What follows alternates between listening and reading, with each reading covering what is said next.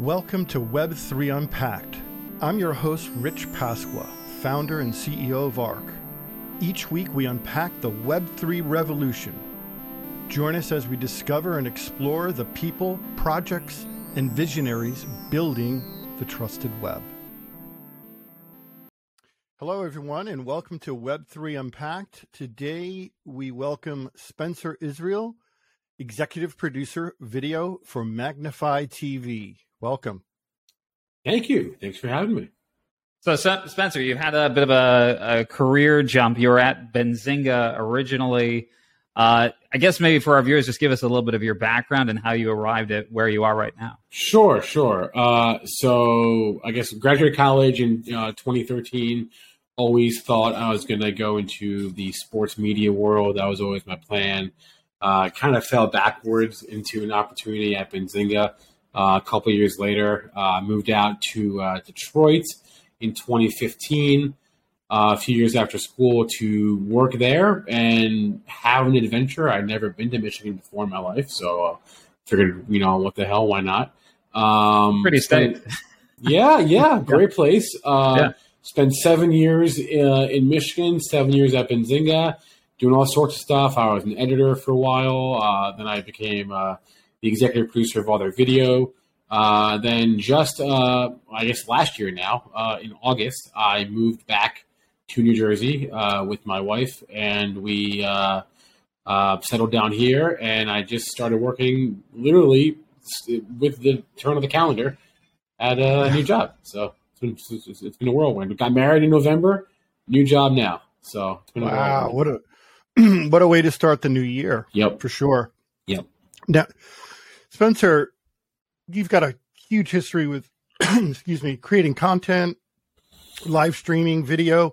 Mm-hmm. I think we all know the answer to this, but really through your lenses, what do you see the most effective types of content as it relates to almost anything, but the world of finance, I guess. Wow.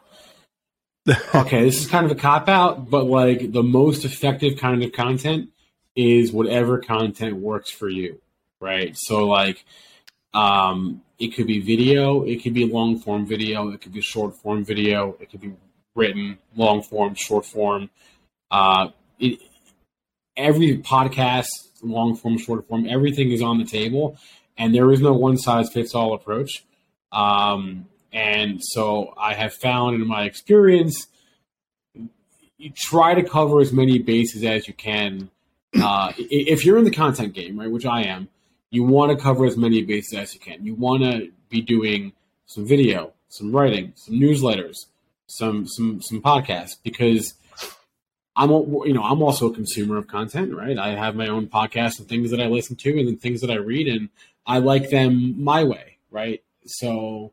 And there have certainly been times when like I've stopped engaging with something because they stopped doing it the way I like it, right? Like they stopped writing it, or they stopped doing a podcast. And like, I don't want to read about you. I'd rather listen to you, right? So I'm out, right? So the most engaging content is whatever works, and that's everything, unfortunately. So no one size fits all approach, and you got to diversify, man. It's like investing.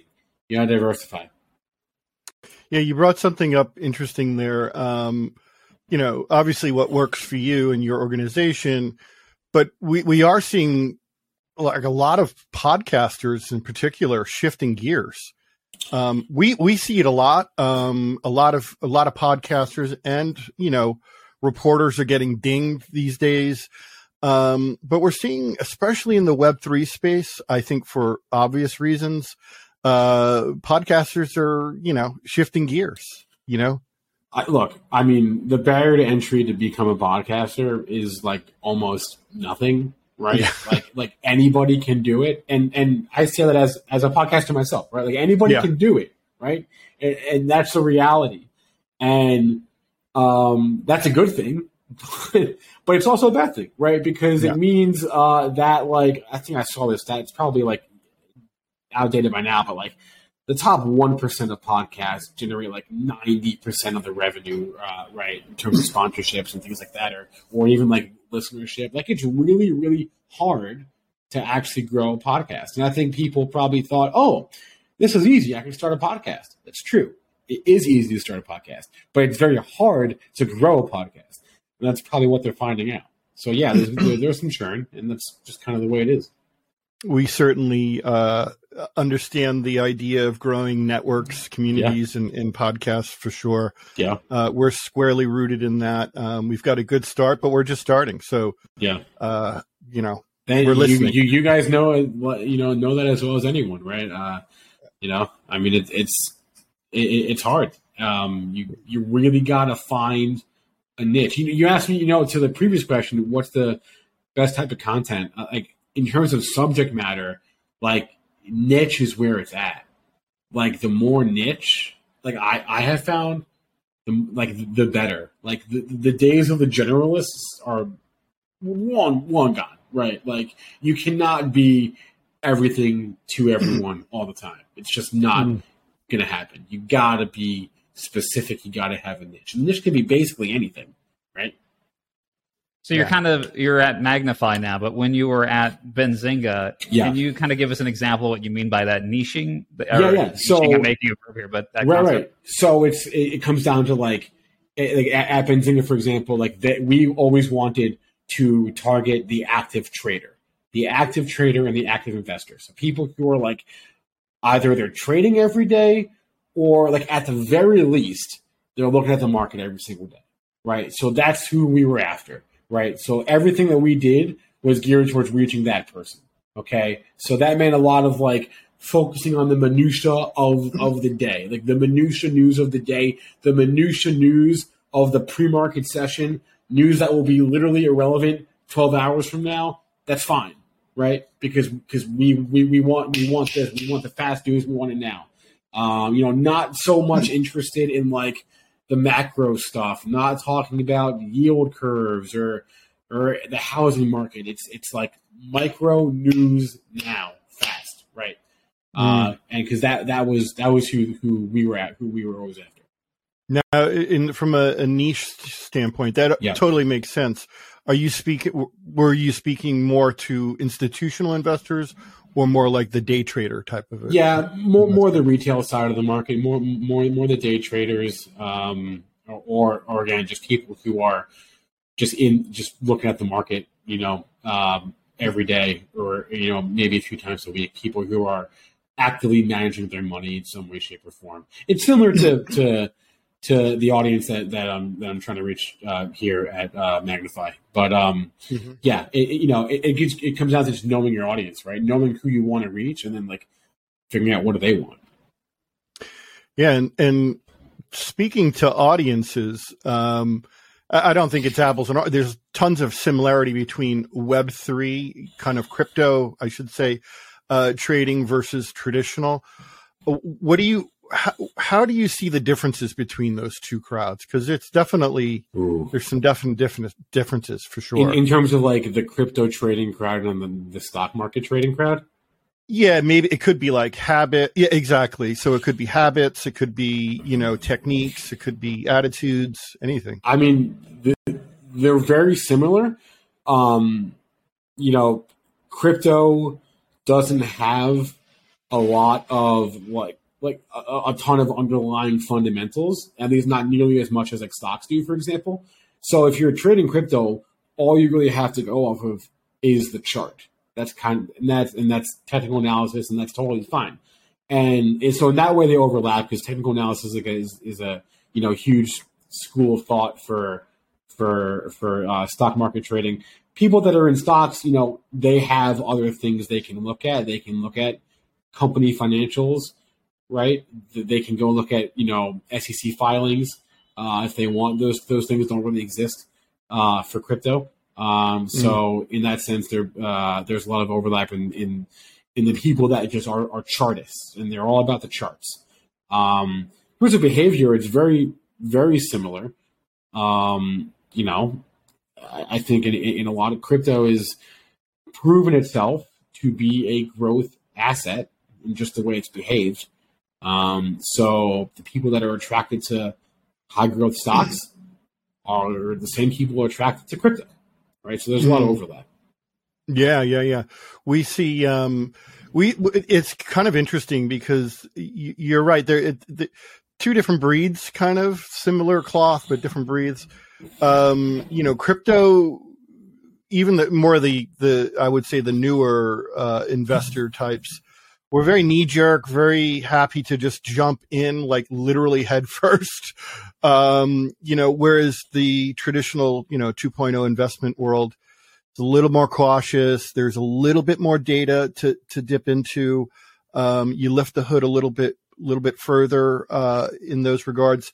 So there's real lessons for crypto investors from the traditional world to be taken from. Yeah, I agree. Yeah, definitely, for sure. Do you find that the crypto investors are generally, I mean, because there is at some level projects of interest that you can follow when you trade. Do you find that it's purely the chart analysis from the traders, or is there, okay, Solana is going to do this or Cardano is going to do that? Like attention to the projects that goes into your trading strategy. So we have to clarify who we're talking about here. Are we talking about investors or are we talking about traders? Those are very different things, right? The traders are the chartists, the guys and girls looking at support, resistance, Fibonacci, all these tried and true technical analysis methods. The investors are not doing that, or maybe they're doing both, but they're very different things. I guess, yeah, if you could, let's break down each. I think both would be great. Yeah, I mean, from a trading standpoint, they're very similar. You don't really have a lot to go off of for crypto outside of the charts. Like there is some underlying fundamental data there, but like not a ton. So if you're trading crypto, you're all about the chart, and that's totally fine. From an investment standpoint, it's much more difficult now. The biggest challenge when it comes to investing is always like from a behavioral point of view. And this applies to every asset. Doesn't matter what stocks or crypto or whatever, right? It's always like a behavioral question because you're fighting yourself, right? Because investing is long-term thinking. It's not short-term thinking, right? So it's like if you're an investor, like I consider myself an investor in like Bitcoin only because I've never sold. Like I bought like a little bit of Bitcoin, like a little over a year ago, right? So, and I haven't sold. I guess that makes me an investor, right? I don't know. I'm long term, but like it's a very different kind of thinking. I don't know. I don't even know how to answer your question. You're a maximalist now. I don't know what that makes me. I bought a few cryptos around the end of the end of 20, early 21, just for fun because I had never bought it before, and just for fun, right? And then that's all. But that's all it is for me. It's fun. It's not going to change my life in any way. Yeah, it is a mindset and it is a shift.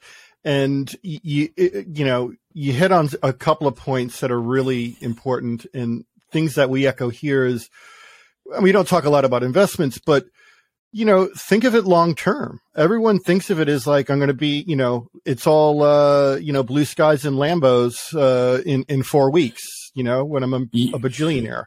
It doesn't work that way. It never did. It never will. Well, maybe for a few, if you happen once in a while. I mean, that's like yeah, lotto. Of course. Yeah. It's like hitting the lotto, though. Yeah, but it's easy to say you're an investor when markets are going up, right? The real test is when they're going down, right? That's how you know who is full of it and who is not. Like, are you really an investor, or or can you not take the heat? And that's totally fine. It's okay to admit that to yourself and to others. Well, I for whatever reason I can't take this, and that's okay. Selling isn't a crime, right? It's just the way it is, though. Everyone's an investor on the way up. Who's an investor on the way down, though? I don't know. Yeah. How are you dollar cost averaging when things are low? Do you have a strategy for it? Yeah. I mean, these are all things that take time. Yeah.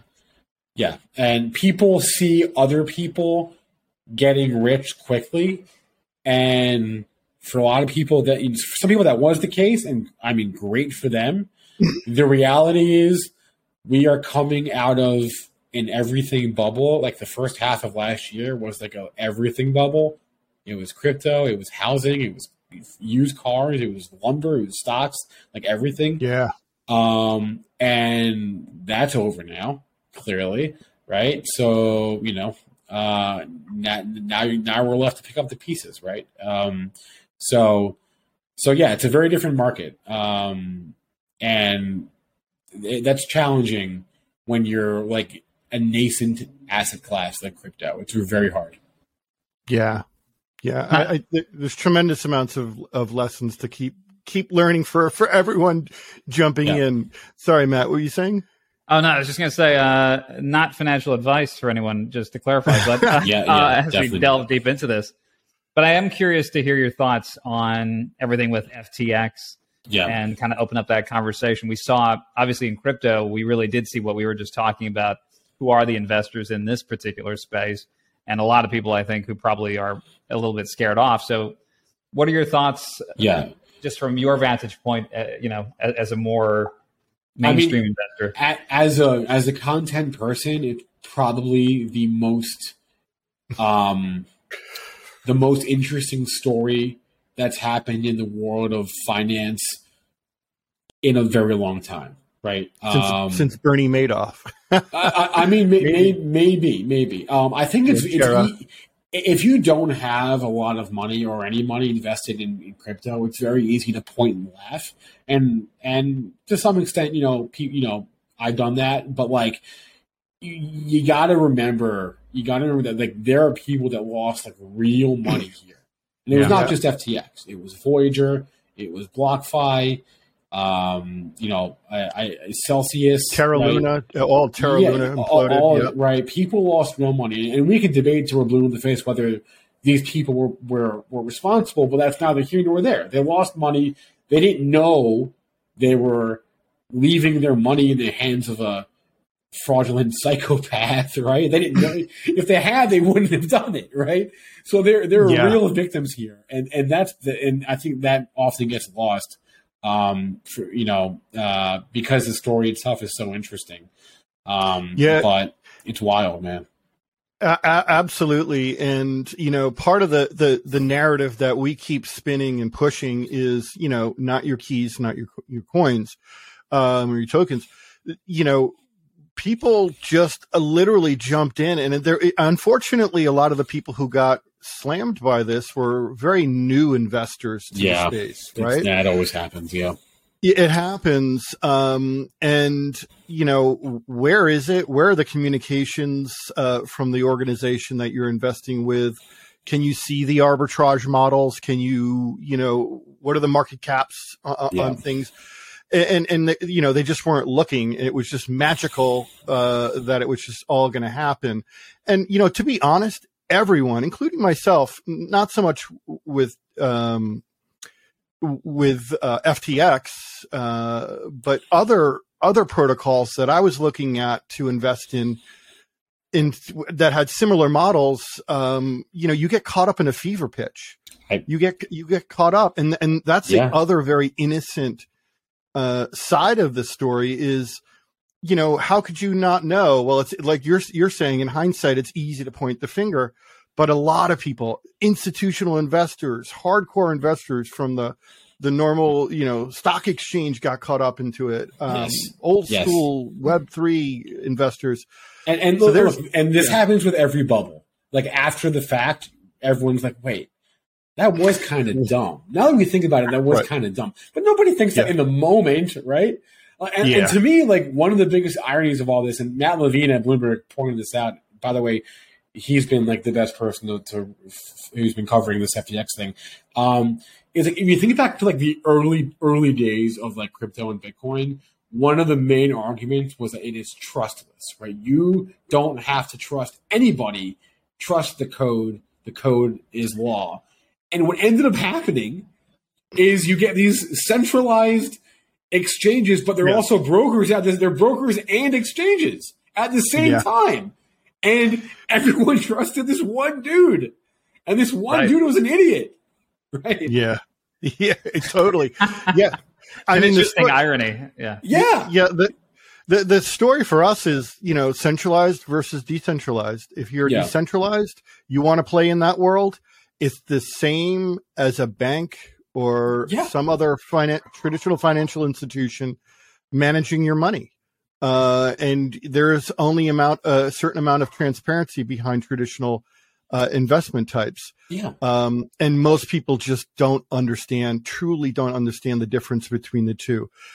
Decentralization works if it's really decentralized. I think this is an argument in favor. This whole event, FTX, is an argument in favor of decentralized finance, right? Because it proves that the centralization has fatal flaws, right? There are other reasons to like cryptocurrency besides decentralization and trust. You're allowed to like it for other reasons. But if that's your argument, then you have no excuse for leaving your money on an exchange because you violated your own trust principle. Yeah.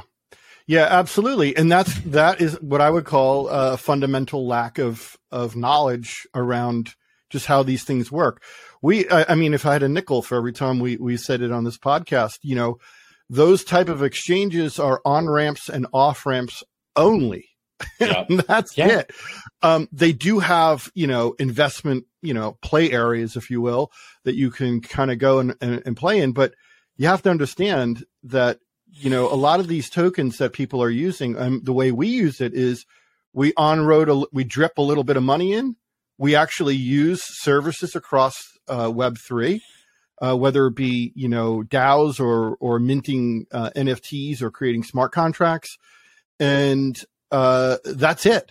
We play, we buy, we burn, and then we're off, and we're using it. We're a little bit different. It's not an investment vehicle for us per se.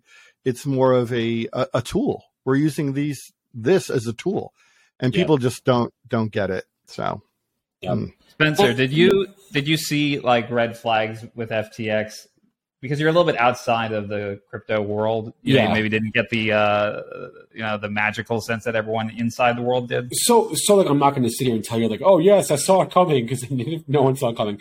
But like I will tell you that all through the summer, every time there was an FTX or a Sam Bankman-Fried related bailout, I and many others, people that I had talked to, were kind of just like scratching our head, like, how are they able to do this every time? How can they bail out BlockFi and Voyager, and almost they flirted with Celsius too, right? Like, how are they able to do that? This makes no sense.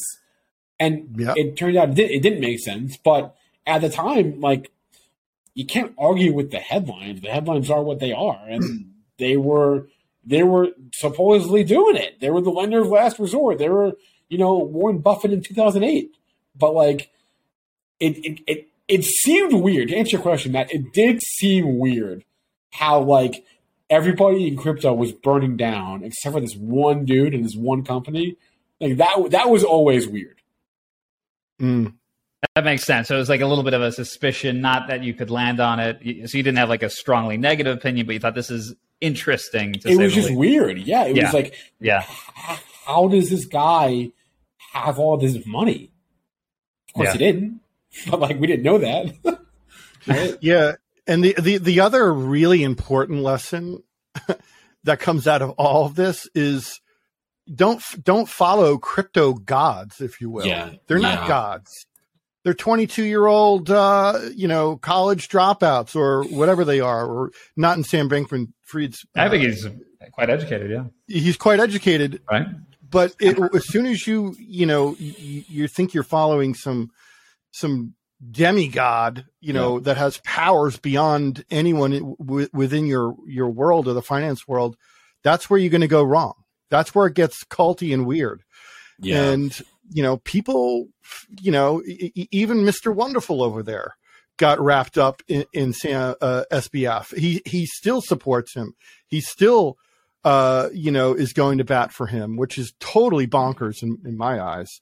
Both guilty, both, cause offenses for sure. Yeah. I mean, I've heard this somewhere, and I don't know where, but I'm going to steal it. The problem with crypto has never been crypto. It's been the people in crypto, right? The people are the problem, right? Right. That's not my line, but like that I'm down with that for sure. 100%. And, you said it before, it's supposed to be a trustless system. It is, as long as it's decentralized and you remove the whole philosophy of crypto is to remove the human, right, and let the machines do the decision making via nodes and validation. Somehow the whole premise just got lost, and in a very big way. Yeah. How far do you see, just from your vantage point, the accountability on this going? Do you think we're going to see? Do you see this even the contagion going into more conventional finance at some point as well? Like is traditional finance going to be on the hook for this in some way, shape, or form? I mean, Sam Bankman was investing in Robinhood. There's a lot of there was a lot of ties. Fortunately for traditional finance, I don't think they got too wrapped up in it. Like for example, I read a few weeks ago now that Congress had asked Fidelity to stop offering crypto in their 401ks. So I guess to some extent there's room for some pullback, on the institutional front. But I mean, Sam Bankman-Fried's going to jail. His lieutenants are going to jail. Eventually, it might take a few years for this thing to play out, but they'll go to jail. And I think a lot of I don't know, how deep traditional finance had jumped into the DeFi pool, and it seems like that may have insulated them in a lot of ways. So it seems like they were waiting for regulation, and that's where we are now. We're just waiting for regulation, but it is very obvious that no one knows who to trust. So yeah, like Gensler. Oh, hey, waiting for regulations that never came because it was he was full on into the Ponzi scheme himself. Or supposedly, right? And it is a deep and wide rabbit hole for sure. And the one thing, and you may not have an opinion on this, but Matt and I joke about it. Are they going to bust SBF's parents?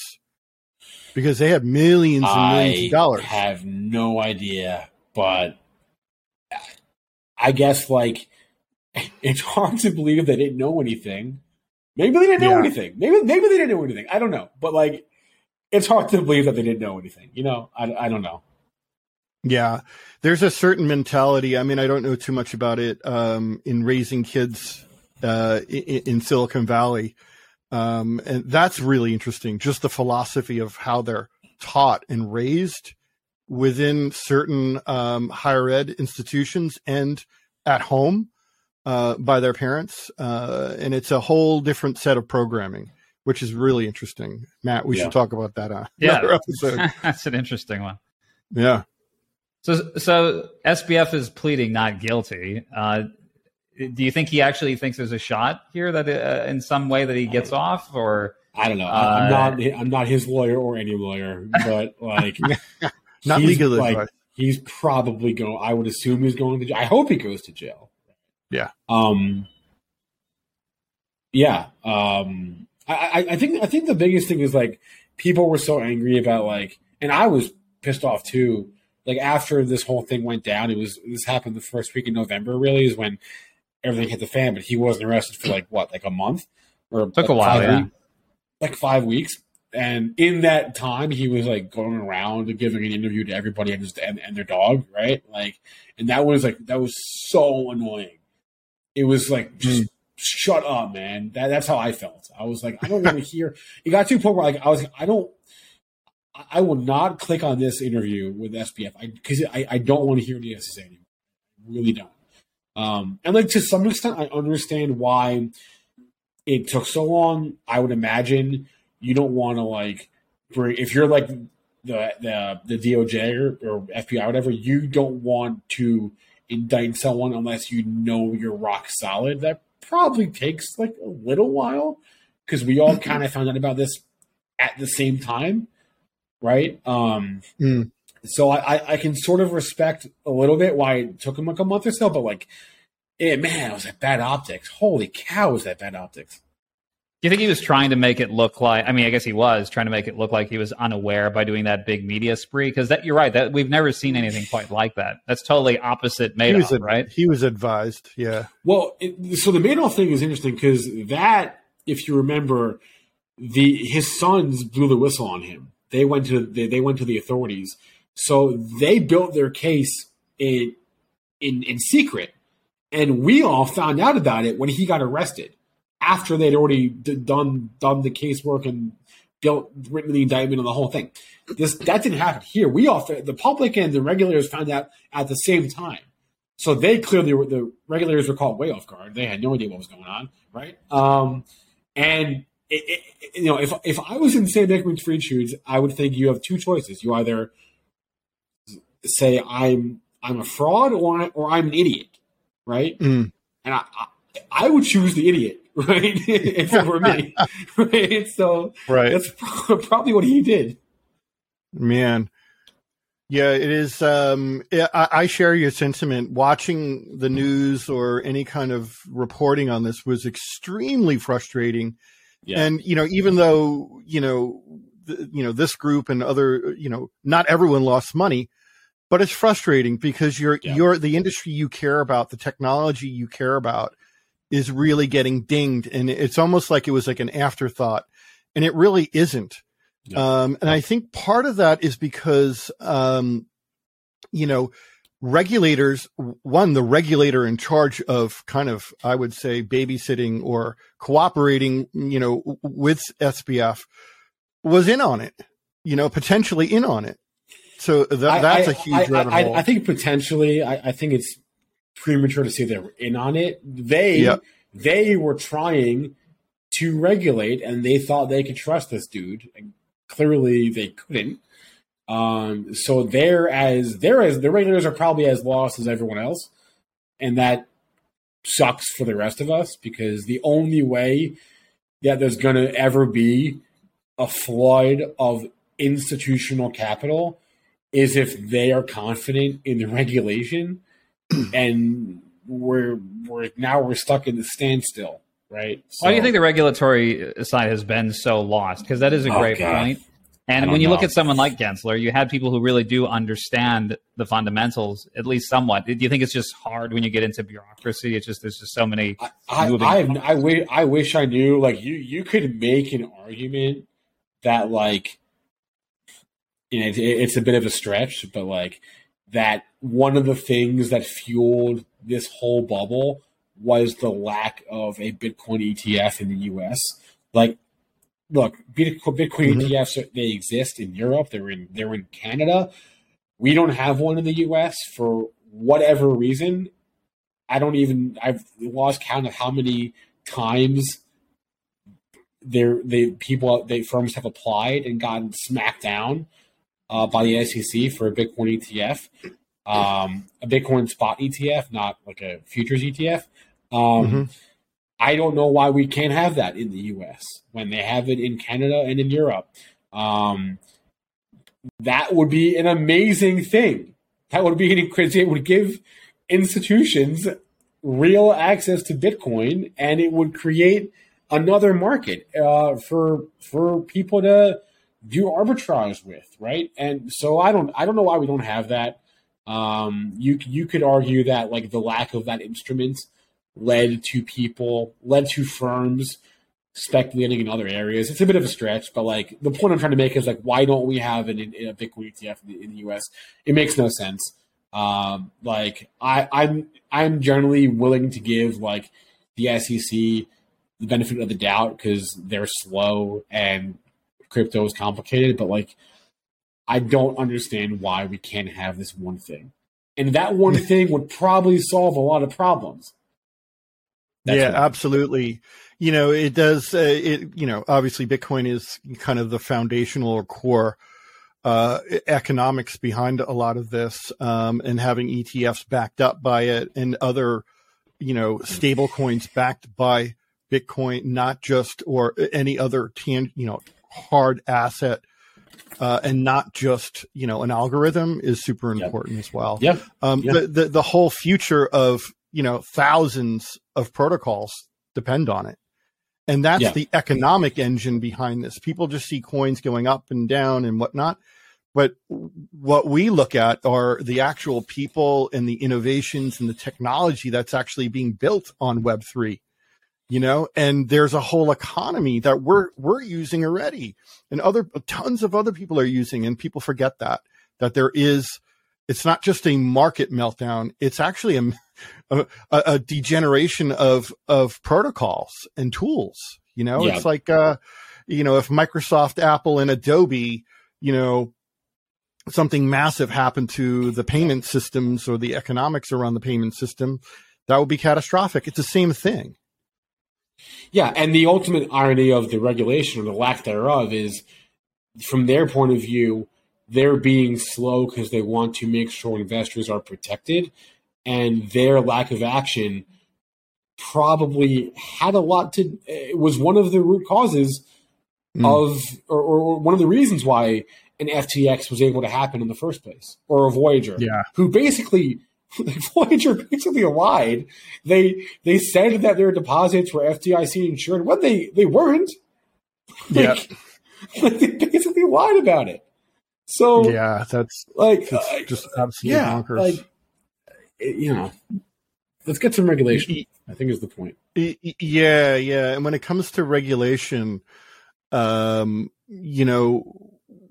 we often talk, and I think this is a really important point for our listeners and anyone else out there to realize that people who really understand the space, and I'm not just talking about investors, I'm talking about developers, CEOs of protocols that are really forging the way through this technology, need to rise up and have a voice in helping to drive the right regulations and not have it force-fed to us. Sure, right? Sure. And everyone's like, we'll wait until we get regulations and everything will be fine. And well, it's like, you kind of can't, because there's only a tiny fraction of people who understand this space, number one. And number two, there's tons of other things they're focusing on. And we actually have to rise and actually, raise our hand and say, no, that's not right. And or you'll cause problems down the road. So. Sure. Yep. Yeah, I mean, I'm with you there. I'll say this: if the day comes and we do get the headline that the SEC approved a Bitcoin ETF, you will see every crypto rip to the moon that day, because that would be the first sign that there's going to be some actual framework in place. And so I've been rooting for the ETFs myself for quite some time now. So. Me too. You make a big distinction, Spencer, between Bitcoin and the other tokens in your mind? Do I? Yeah, for sure. Personally. I do. Yeah. Oh yeah. I own Bitcoin. I own Ethereum. I own Solana. In my head, they're all speculative assets. That's how I think about them. But yeah, there's a difference between Bitcoin and Doge, right? Oh yeah. For sure, there is a difference. There's in my head, it's like Bitcoin and Ethereum are in a class of their own. And then there's everything. Then there's everybody else. Every other coin or token or Web3 product, right? And that's just the nature of the network effect in their age. Bitcoin and Ethereum are senior citizens compared to everything else, right? Compared to most things. So yeah, and they have the most history. So I do think of them as different for sure. And it's important too for our listeners, because I've been involved in crypto, if you will, mining and all that stuff for many, many years, since 2013, right? Wow. So I feel like an old man. Wow. Yeah, absolutely. Yeah. I don't often say that, but yeah. So what I often tell new people to the space, even people who have been in it for maybe a couple of years, who think they're veterans, but they're really not, knowing there's no experts. We're creating the playbook ourselves on the fly. We're failing in public. And what I often say is, this too shall pass, meaning markets go up, markets go down. And it's unfortunate that they weren't just slow, gradual declines because of, global economics. It was corruption and an implosion, if you will. So it's going to take a little bit longer to come back, but it will come back. It's too good. The technology is too good. And it's the only thing we have to separate humans from the corrupted side of 2.0 normal banking world. That's all we've got. Yeah, something new comes along. Yeah, I mean, you're right. It's so young, and there is the lack of institutional knowledge. And by institutional knowledge, I just mean knowledge within the crypto community. There's a lack of knowledge about cycles because we haven't lived through them yet, right? Like, I'm going to quote Matt Levine again from Bloomberg because he's the greatest, and he said that the world of DeFi and crypto, all they're doing is relearning the lessons of traditional finance just for themselves. They're just relearning all the lessons. Yeah. And in traditional finance, they learn those lessons the hard way with the Great Depression and inflation in the 70s and a crash 87 and a dot-com bubble and a crash of 09, right? They learn these lessons through decades and decades of experience and bubbles and crashes and bubbles and crashes. We haven't had that yet. And to some extent, the timeline's been compressed because there's been a lot of stuff happening in crypto in a very short amount of time. But like, it's so new. There isn't that knowledge yet, that know-how, and that only happens with time. So, yeah, there's a funny chart, kind of meme chart that goes around every couple of years, where it says every time, here are the years and the months that pinpoint every time that the media had said crypto is dead, and it's like hundreds of dates. That's every. Kind of funny. Someone's saying that every day. Someone's saying every day. Right. It's just funny though. And you're 100% right. People do not have the historical knowledge. No one actually has it. Some of us have a little bit more.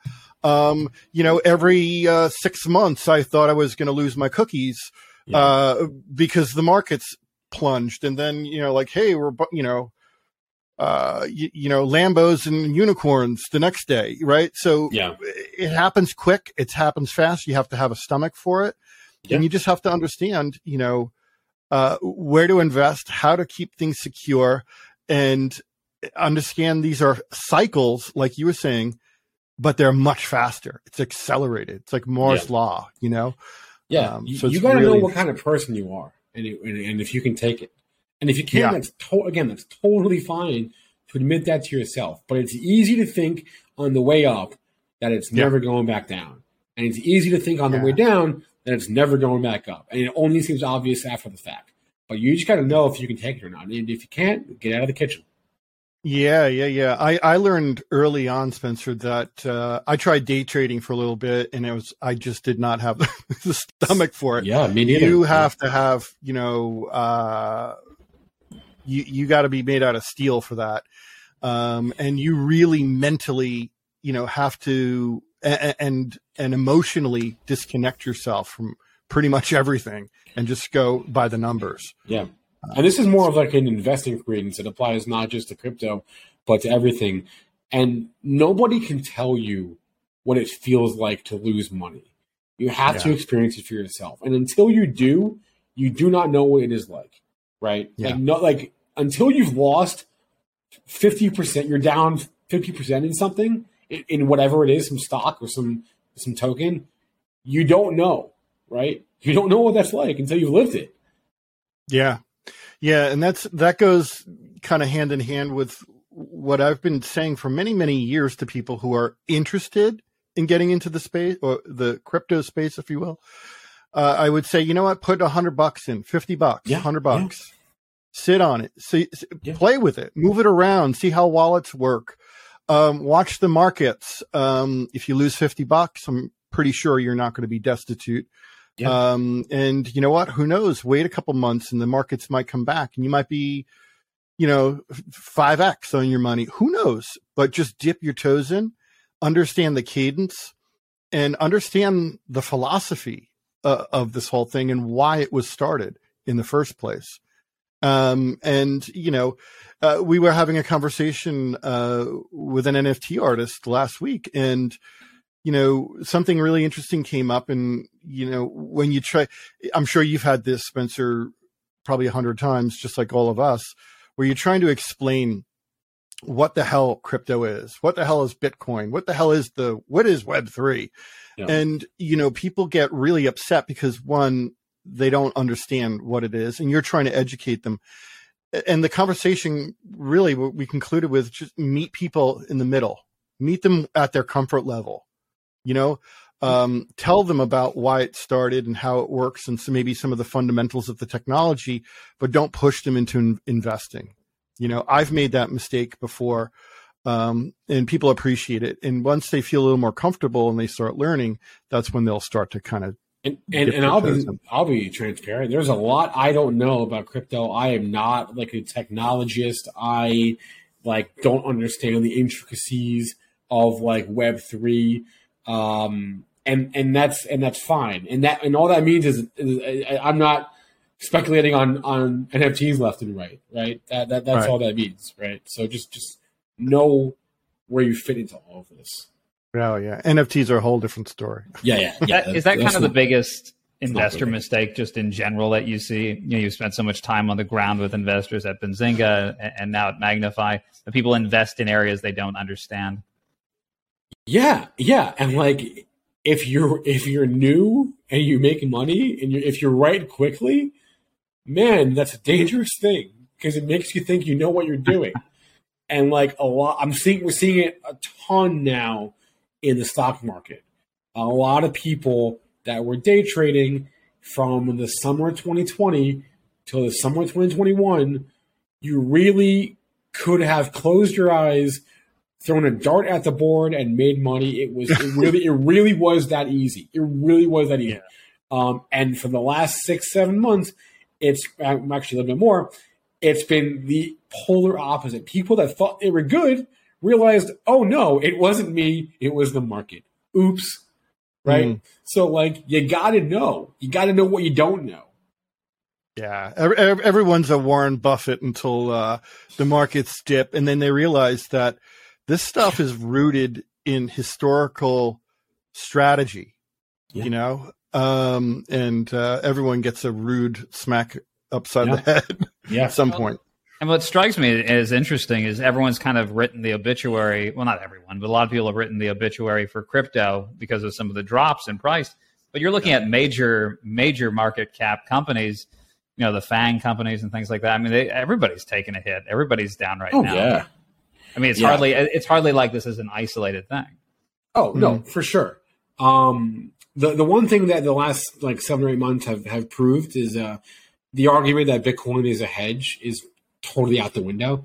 And that's, again, that's okay, but it's not. It's straight up, it's not. It trades with risk assets. It trades with high growth tech stocks.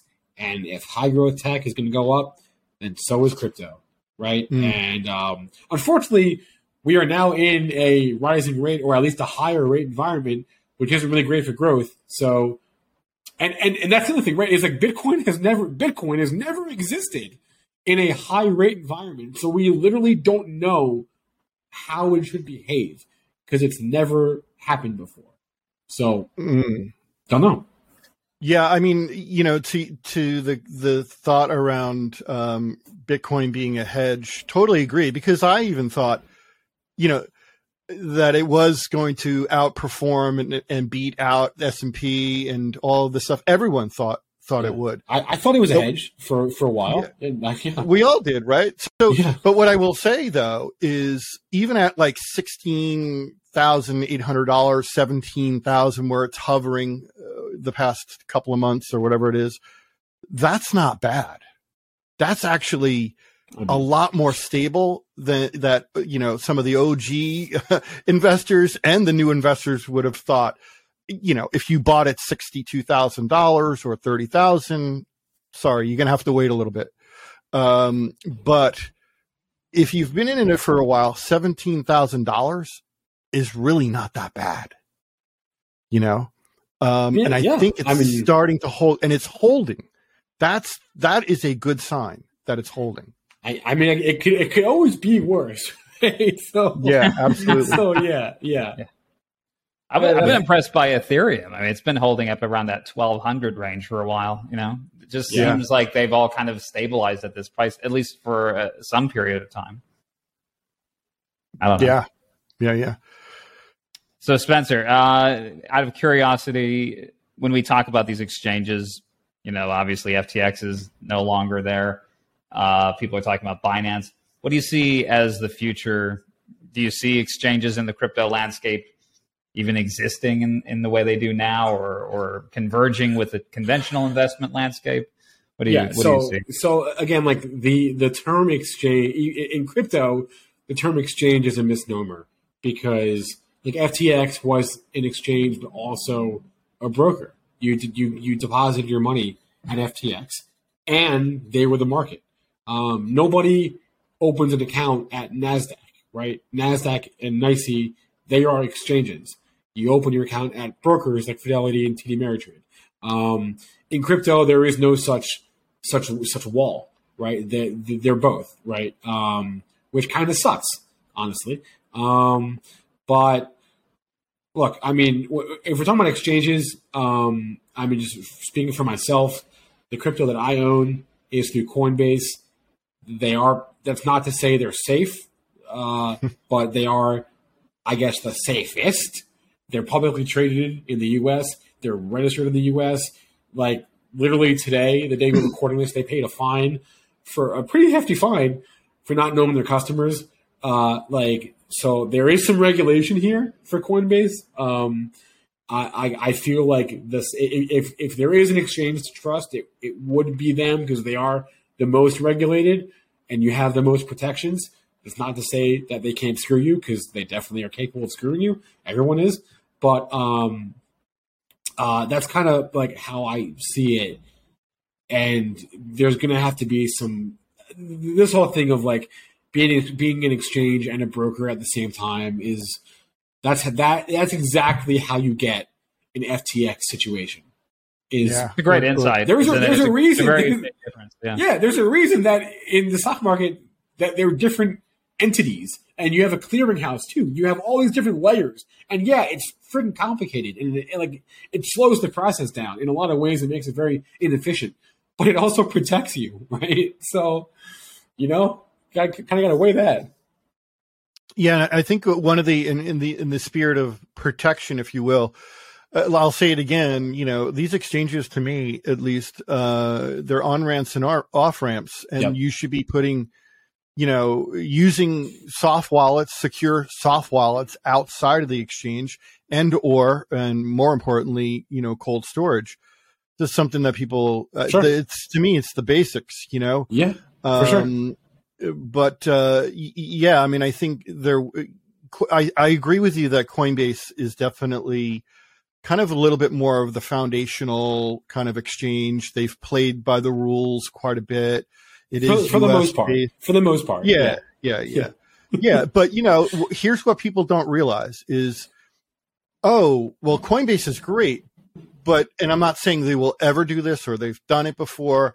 But if you look at what happened to FTX, if you look at what happened even with Binance and other exchanges, as soon as there is a bank run, there's a run on your tokens or the exchange, they have the ability to pump the brakes. And you have to be okay. You have to be okay with them kind of putting a kink in the hose. The on ramps and off ramps. That's what people have to realize. For sure, and that's not even unique to crypto. That's an everyone thing. Exactly. That's an every asset class thing. It happened with GameStop and Robinhood, right? And that was a different situation, but it underlined that if things get crazy, then crazy things can happen too, right? So yes, it's a risk we all take in investing, and it's why having things like SIPC insurance and FDIC insurance is a really important thing because the government will protect you if you let. I think there'll be new assurances through crypto, and certainly stable coins, and obviously Bitcoin will be a big player in maintaining that foundational kind of security or sense of mind or peace of mind, I should say. Yep. But yeah, we'll see what happens. What happens with all that for sure. I know we're kind of getting close to your time, Spencer, but as we wrap up, I'm just curious, what do you think are the stories that people might have missed in 2022? Because this is our first 2023 episode. We're looking back. Obviously, we saw a lot with FTX. We saw a lot with the exchanges. We've talked a bit about stocks. What have people not noticed? I don't know if there's anything people didn't notice. I mean, it's pretty self-evident that the entire industry got the crypto market took a bath last year. The one thing that I think is interesting that like I have paid attention to because I'm like a media content nerd is like in a roundabout way, a lot of the negative stuff to come out of crypto was self-inflicted. So like, for example, what triggered the public the public collapse of FTX was that CoinDesk report about the Alameda balance sheet, right? That's what triggered it, right? CoinDesk, and you're seeing it now, like CoinDesk and Grayscale and Genesis have the same owner, right? They're owned by the same company. Right, and we're dealing with that. Everyone that's in Genesis Earn, they're locked out, right, and they can't get their money, right. And so, like, in a roundabout way, you know, the crypto media is so it's also incestuous, right? Which is it was investigating itself, basically. Yeah, it's investigated. Yeah, and so I just thought that was kind of ironic in a way. I don't know if there's any headlines that people missed. I think everyone wants to know when crypto will stop going down. It'll probably stop going down when rates go down, whenever that is. But yeah, I think everyone is coming into this year having it's the exact opposite of where we were 12 months ago, right? True. And yeah, Rich, go ahead. Sorry. No, I was just going to say it is. And you do have to watch the media and like we were saying before, you know, pundits, podcasters, reporters, everyone's under the gun now. Everyone's, you know, in the fryer, if you will. Yeah. And that's good. We should have, it shouldn't be as ruthless as it was. But you do need checks and balances, even in the media. It's fallible. It's human. It's fallible. For sure. Definitely. I would agree with you. And, it's just ironic. Like CoinDesk, I vaguely remember. I think it was CoinDesk was like CoinDesk's parent company is like they're in trouble right now, right? And it's all because of not all because, but a lot of it was triggered by a CoinDesk report. Like they were doing the news, and it's gonna hurt them. It's gonna hurt them now. But that's why you need, to your point, Rick, Rich, checks and balances. That's why you need that. Independence.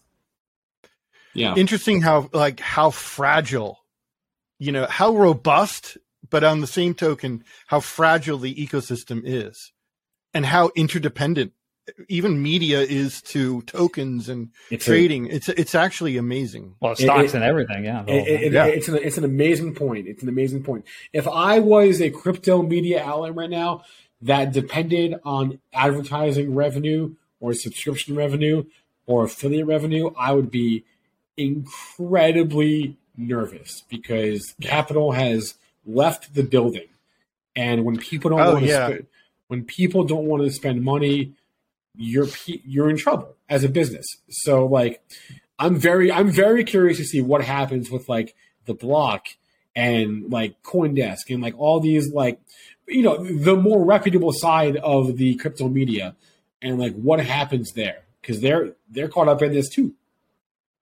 Yeah, it is, and these are great points, Spencer. Because we look at things, we have kind of an eye on the private equity and the venture side of things by nature of our holding company, River Capital Holdings. We're always looking at products. We're always looking at people and services and where to invest. And both in Web3 and traditional investments, yeah, you're 100% right. The money has left the building. It's not gone forever. People know. We talk to these folks all the time. They know, and that Web3 is the future. They're very excited about it, but extremely cautious.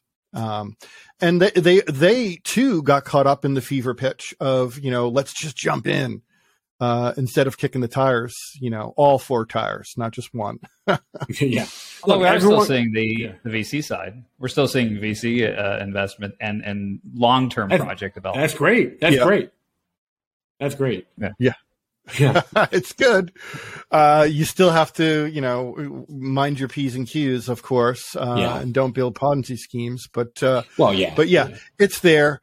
But what I would leave off, Spencer, with our audience and everything else, and we say it all the time, there is still the right people are doing the right things by Web3 and crypto, meaning the developers, the builders, the true entrepreneurs and innovators who really see it as a differentiator, not only in markets, but in humanity.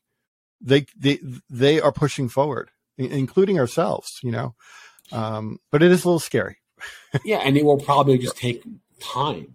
There's no shortcut in this. It will just take time, and you have to know that going in, and that's acceptable. If you can accept that the time risk, then have at it.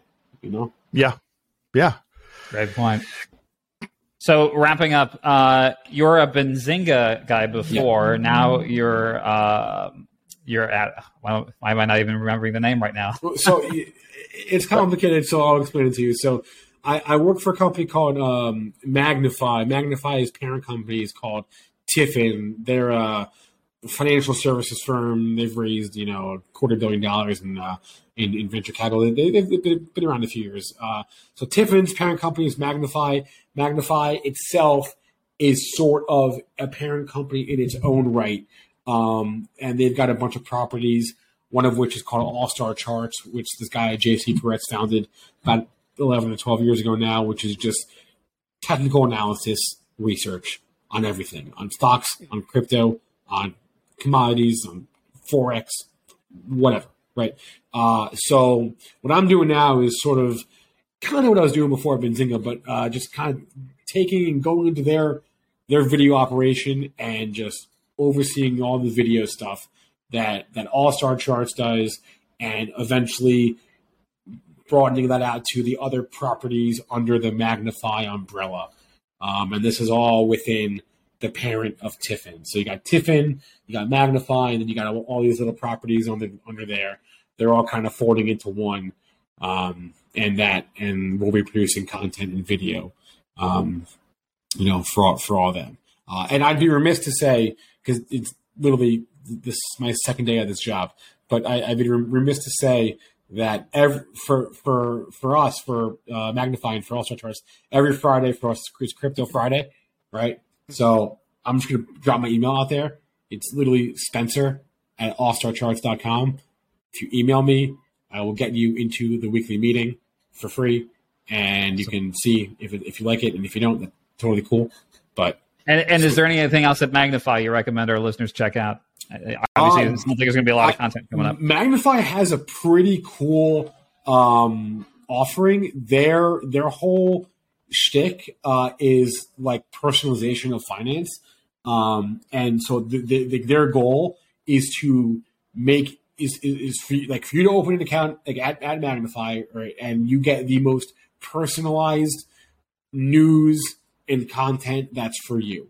Right, that's their goal. So they've got a brokerage product right now, and they're doing some pretty cool things with like AI, and you can like search for specific topics and specific themes.